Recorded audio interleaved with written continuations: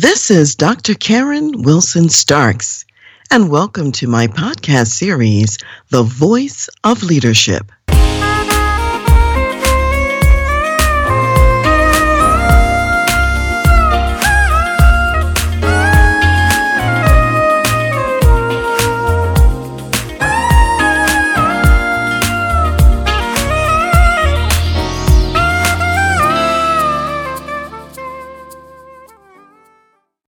The gift of the word. That's the gift we're going to unpack today. This is one of the gifts that hopefully you are receiving in this season. What I want to remind you of is that God's word was at the very beginning, and it was by God's word that everything was created that was created. So if we were to go back to Genesis, the first chapter, there are a number of things that we hear about God's word. It says, God said, let there be light. God said, let there be a firmament. God said, let the waters be gathered. God said, let the earth bring forth grass. God said, let there be lights in the firmament. God said, let the waters abound with an abundance of creatures, fish, and birds of the air. And God said, let the earth bring forth the living creatures, cattle and beasts.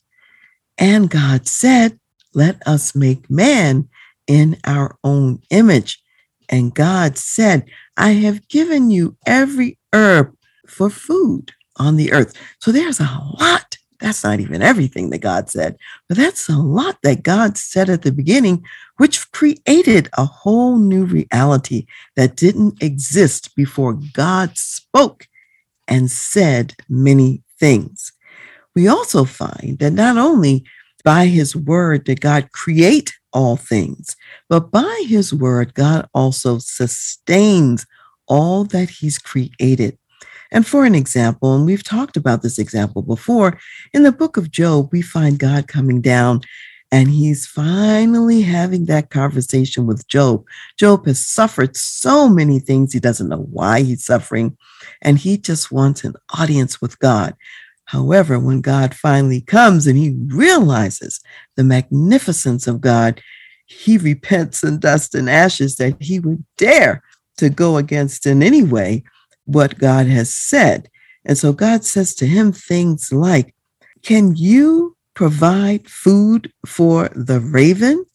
Are you the one who provides prey for the lion to eat?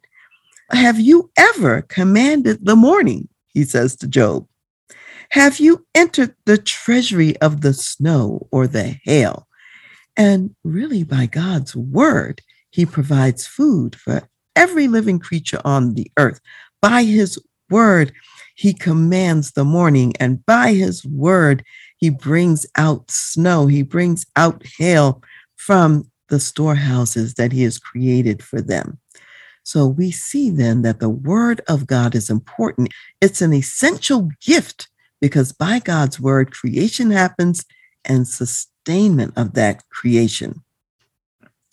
Now, God has you as a marketplace ministry leader in your organization for a reason and a purpose. And so I have some questions for you today. What word will you speak over your company and over your people?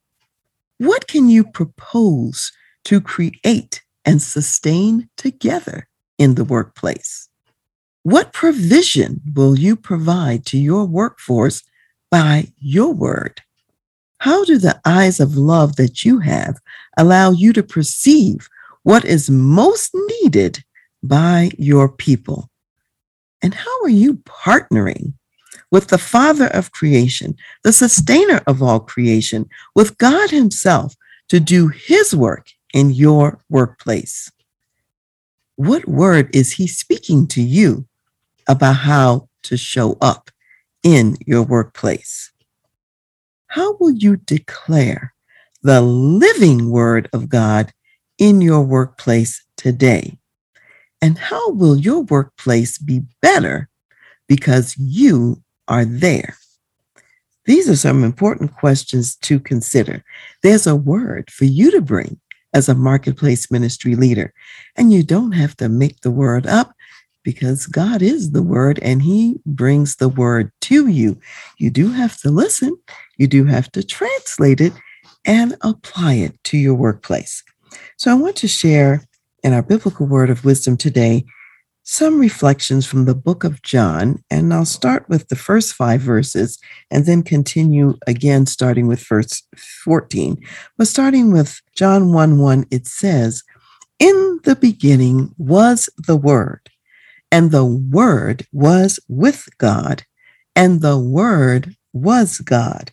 He was in the beginning with God.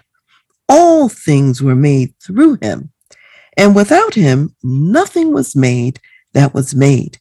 In him was life, and the life was the light of men. And the light shines in the darkness, and the darkness did not comprehend it." So what we see here is that the Word of God is embodied in a person, and that person is the Messiah of God. That person is the living Word, another name really for Jesus, who even from the foundations of the world was the Word of God in proclaiming creation. And then if we go down to verse 14 of John 1, we will see, "And the Word became flesh and dwelt among us, and we beheld his glory, the glory as of the only begotten of the Father, full of grace and truth. John bore witness of him and cried out, saying, This was he of whom I said, He who comes after me is preferred before me, for he was before me. And of his fullness we have all received, and grace for grace. For the law was given through Moses, but grace and truth came through Jesus Christ. No one has seen God at any time.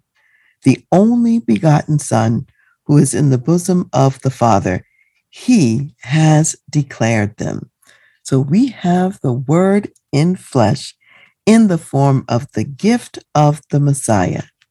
And when John the Baptist, a prophet of old, said that Jesus, who was younger than him slightly, who came after him, he said, is really preferred before me, because truthfully, he was before me, because he was from the beginning.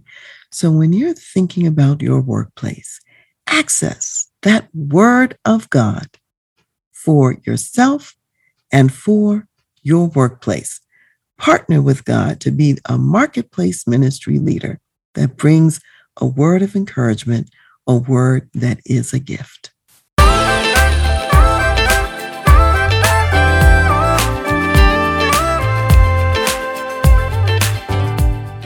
You've been listening to The Voice of Leadership with me, Dr. Karen Wilson Starks. And I want to give a special thanks to jazz saxophonist Ron McMillan for granting us permission to use his gifted music on our show. Thanks for listening, and remember to go to my website, transleadership.com, for more strategies, insights, and leadership resources.